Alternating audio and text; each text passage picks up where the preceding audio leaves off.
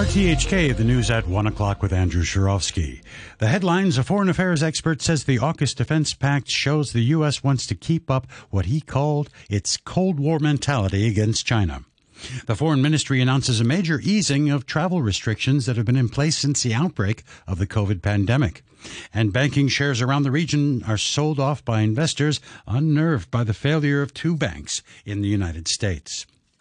The leaders of the United States, Britain, and Australia meeting in California have given details of a defense pact that will provide Australia with nuclear-powered attack submarines. A professor in politics and international relations in Shanghai says the announcement shows the U.S. wants to keep up what he called its Cold War mentality against China. Joseph Gregory Mahoney from East China Normal University in Shanghai said Beijing's appointment of Qin Gang as foreign minister and General Li Shangfu as defense minister show that Beijing is holding its ground. This is another step, another indication that China is going to take its own path. It's going to promote its own people, and the United States will now be in the difficult position of either dealing with Defense Minister Li or continuing to blacklist him. So I think these are both sides are digging in. I don't see either side really abating it, and I think the Biden announcement with the submarines is part of the American effort to keep up its side of the harsh narrative. The Australian Prime Minister Anthony Albanese said it was the biggest single defence investment in Australian history, costing up to $245 billion. The AUKUS agreement we confirm here in San Diego represents the biggest single investment in Australia's defence capability in all of our history, strengthening Australia's national security and stability in our region, and delivering a superior defence capability into the future. Mainland authorities say they will once again start issuing a range of visas to foreigners from tomorrow. The Foreign Ministry's move is a major easing of travel restrictions that have been in place since the outbreak of the COVID-19 pandemic, as Vicky Wong reports.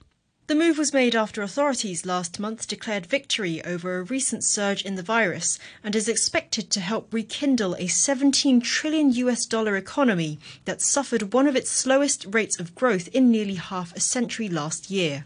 The Foreign Ministry said areas in the country that required no visas prior to the pandemic will revert to visa-free entry. This will include the southern island of Hainan and cruise ships passing through Shanghai port. Visa-free entry for certain tourist groups from Hong Kong, Macau and countries within the ASEAN regional grouping to the southern manufacturing hub of Guangdong will also be resumed.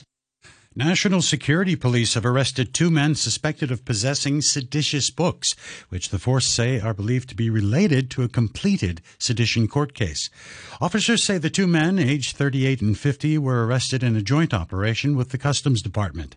Police say they seized the books after searching the arrestees' homes and offices. The government said all 5 franchised bus companies here have applied to raise their fares, with one operator seeking a 50% rise for some services. In a paper submitted to LegCo, authorities said KMB had applied for a 9.5% rise, while Long Wind Bus wants to charge 8.5% more. Citybus and New World First Bus, meanwhile, are asking for a $2 hike for most of their routes, but Citybus is hoping to raise its airport bus services by 50%. Authorities say most operators were in the red in the past years, partially due to a drop in passenger numbers. The hospital authority has reported 2 more incidents of malfunctioning equipment. It said the circuit board of a patient call bell light box set at Queen Mary Hospital malfunctioned on Sunday, and a tube device at a nursing station at North District Hospital malfunctioned yesterday. The authority said no patients or staff were injured. Turning overseas now, and South Korea says North Korea has fired 2 short-range ballistic missiles into the sea east of the Korean peninsula. It's the latest in a series of internationally banned weapons tests by Pyongyang. The launches come a day after South Korea and the United States began their biggest joint military exercises in 5 years. The Mexican president, Andrés Manuel López Obrador, has claimed that his country is safer than the United States, despite the murder of 2 Americans who were kidnapped earlier this month. He criticized U.S. government warnings against travel to parts of Mexico. Mexico is safer than the U.S., and there's no problem with traveling safely across Mexico. That's something the U.S. citizens know, and something our fellow countrymen know. It's not that they're afraid. It's not that this violence you mention really exists. No, it's manipulation. Pure and vile manipulation. The murder rate in Mexico is 4 times higher than in the United States. The Mexican government has said that at least 7 people who died when a boat capsized off the coast of San Diego in Southern California on Saturday were Mexican nationals. 2 small boats had issued distress calls. One capsized, but the other managed to reach the shore. James Gartland is the chief lifeguard at San Diego Fire and Rescue. When lifeguards arrived on scene, we arrived in rescue mode. We did the best we could to recover people from the water, try and find survivors. After about an hour of searching, we were in recovery mode for about 5 hours after that. The access to the area was very difficult due to the tide and the coastal cliff there. The Mexican consulate in San Diego said the boats were being used by people smugglers. Colombia's left-wing president Gustavo Petro says the country's largest drug cartel, the Clan del Golfo, has broken a ceasefire agreed last December. The BBC's Mimi Swaiby has more. Mr. Petro accused the group of destroying an aqueduct in Antioquia province amid roadblocks by illegal gold miners, leaving thousands without drinking water. The agreement was brokered as part of efforts to end the group's role in Colombia's internal conflict, which has killed at least 450,000 since it began in 1964. The president said there is no possibility of negotiations with the group if they continue attacks. He came to power last year, promising to unite the South American nation and create national peace after decades of conflict. A storm that's ripped through Malawi has left at least 99 people dead and overwhelmed rescue teams. The government has declared a state of emergency following Tropical Storm Freddy. The BBC's Will Ross reports. Video footage from Malawi shows terrifying amounts of brown water cascading through neighbourhoods. As is often the case, the densely populated, poorer communities are hit the hardest. Brick walls have crumbled into these new rivers, and many homes have been entirely swept away. There had been warnings to move to higher ground, but many people stayed until it was too late. The authorities expect the number of dead to rise for some time because the rain is incessant. In neighbouring Mozambique, there's likely to be rain until at least Wednesday. Finance now, and back to one of our main stories. Shares in banks around the world have slumped despite President Biden's assurance that the U.S. government would guarantee customer deposits of 2 collapsed lenders, Silicon Valley Bank and Signature Bank. The BBC's Theo Leggett has more. The general picture is that if there are fears about the health of the banking sector, then those fears are almost by definition international, because the banking sector is international. And the issue that the banking sector as a whole is facing at the moment is anxiety. Nobody's quite sure where the next problem is going to come from. The issues at Silicon Valley Bank appeared almost out of the blue, and they blew up into something big very, very quickly. So now people are asking themselves, well, what about other banks? What assets are other banks holding that could cause a problem in an environment of rising interest rates? A short time ago, HSBC was down just over 5%, or $2.85 at 53.45. Major banks in Japan, South Korea, and Australia have also fallen. A short time ago, the Hang Seng Index was down 1.8% at 19,335, but the Finance Sub-Index was off 2.6%. European markets have also been affected, but the Irish politician Pascal Donohoe, who currently heads the informal meetings of Eurozone finance ministers, said the bloc's banks were safe. Our banks are overall in good shape. We have strengthened them enormously in recent years, and they are under the close supervision of national and European authorities. But this is a reminder to us that shocks to the banking system can emerge at any time, how important it is to ensure the resilience of our banking system and to continue with our efforts to strengthen banking union. The Biden administration has approved an $8 billion oil drilling scheme in Alaska, despite fierce opposition from environmentalists. The energy giant ConocoPhillips will drill at 3 sites as part of the Willow Project. Supporters say the project will create thousands of jobs. Opponents argue the project is in a pristine environment. Natalie Mabane is the climate campaign director for Greenpeace USA. We are very much disappointed that President Biden would make a decision to approve the largest proposed oil project on federal lands. And there's definitely going to be a response to this. Very likely lawsuits are going to result very soon from this. This is definitely not the end. The Japanese billionaire Masatoshi Ito, who made the convenience store 7-Eleven a famous name worldwide, has died. He was 98. The BBC's Michael Bristow has this report. With their distinctive logos, 7-Elevens are one-stop shops that sell everything from coffee to snacks and groceries. The chain was founded in Texas in the United States nearly 100 years ago, but it was Masatoshi Ito who turned it into a globally recognized brand, which now has more than 80,000 stores. He'd already successfully expanded a family business of clothing shops in Japan when he bought into 7-Eleven in the 1970s. By then, he'd become enthralled by American culture. He once said he owed his success to hard work and to luck. Russia says it's prepared to prolong a deal that allows grain to be shipped from Ukrainian ports. Kyiv is still considering the Russian terms. The Russian Deputy Foreign Minister, Sergei Vershinin, said Moscow would agree to a 60-day extension, half the duration of the 2 deals reached since July. He made the announcement after talks with the UN delegation in Geneva. The deal is due to expire on Saturday. And to sports, and the legendary American high jumper Dick Fosbury, whose technique revolutionized the sport, has died at the age of 76. The method he pioneered, throwing himself backwards over the bar, is now used by almost all serious high jumpers, the Fosbury flop. The BBC's Steve Jackson reports.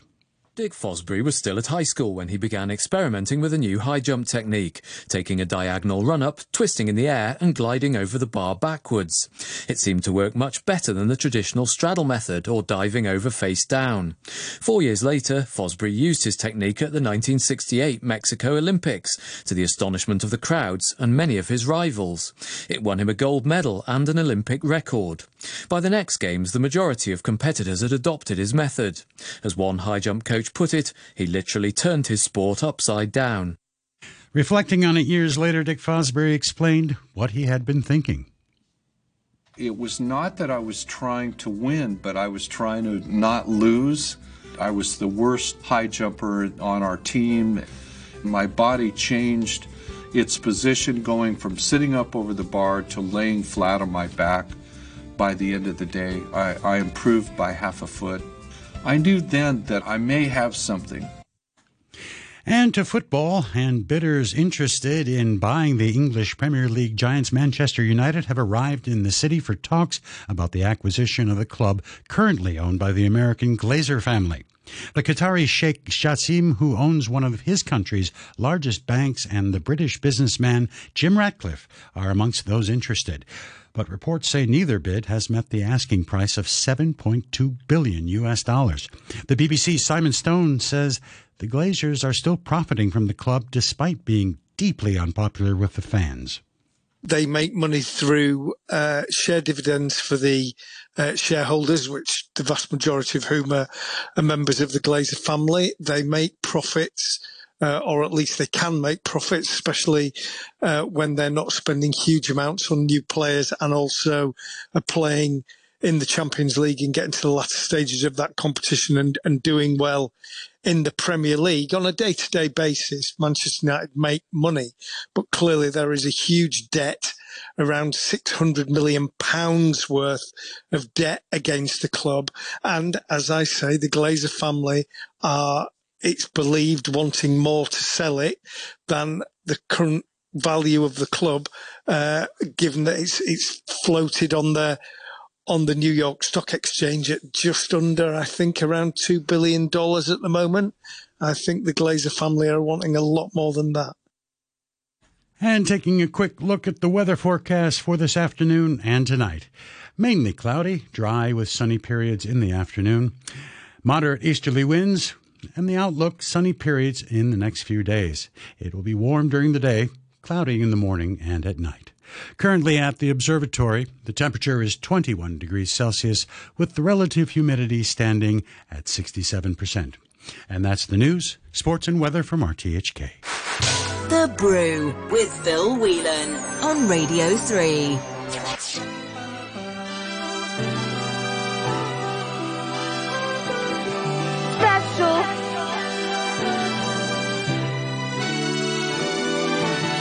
Woke up this morning to somebody in a video talking about something I posted in a video. If it wasn't me, then would you even get offended? Or is it just because I'm black and heavy, y'all don't hear me though?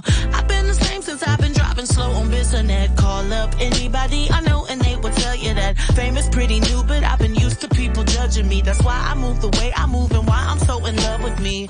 I'm used to feeling alone, so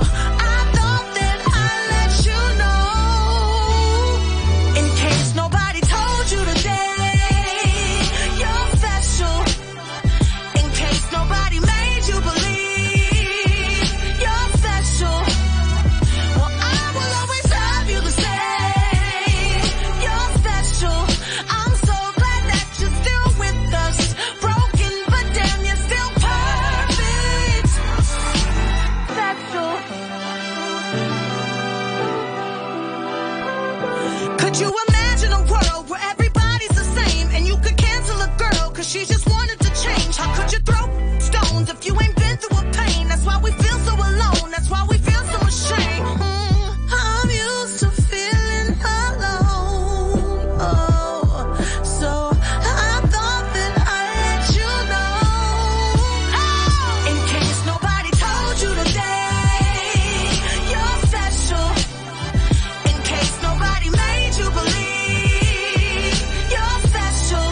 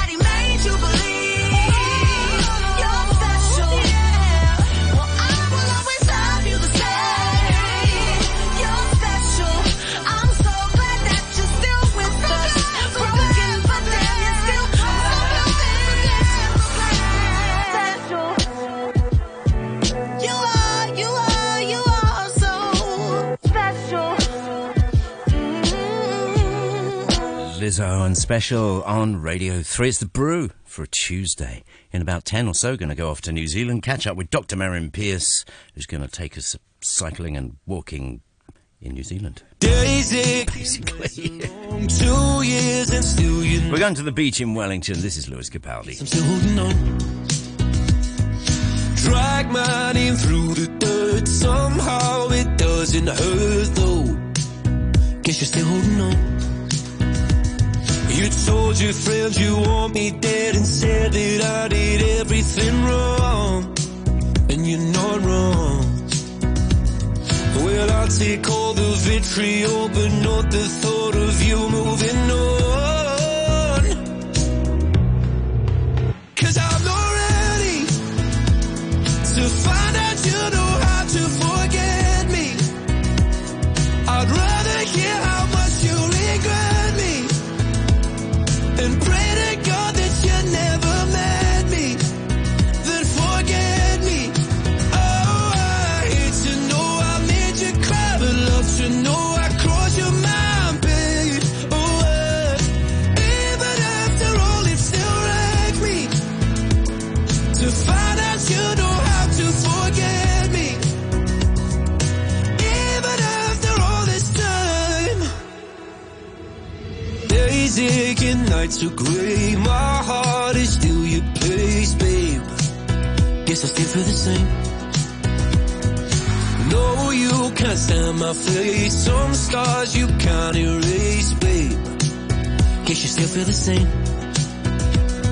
Well, I'll take all the vitriol, but not the thought of you moving on. 'Cause I know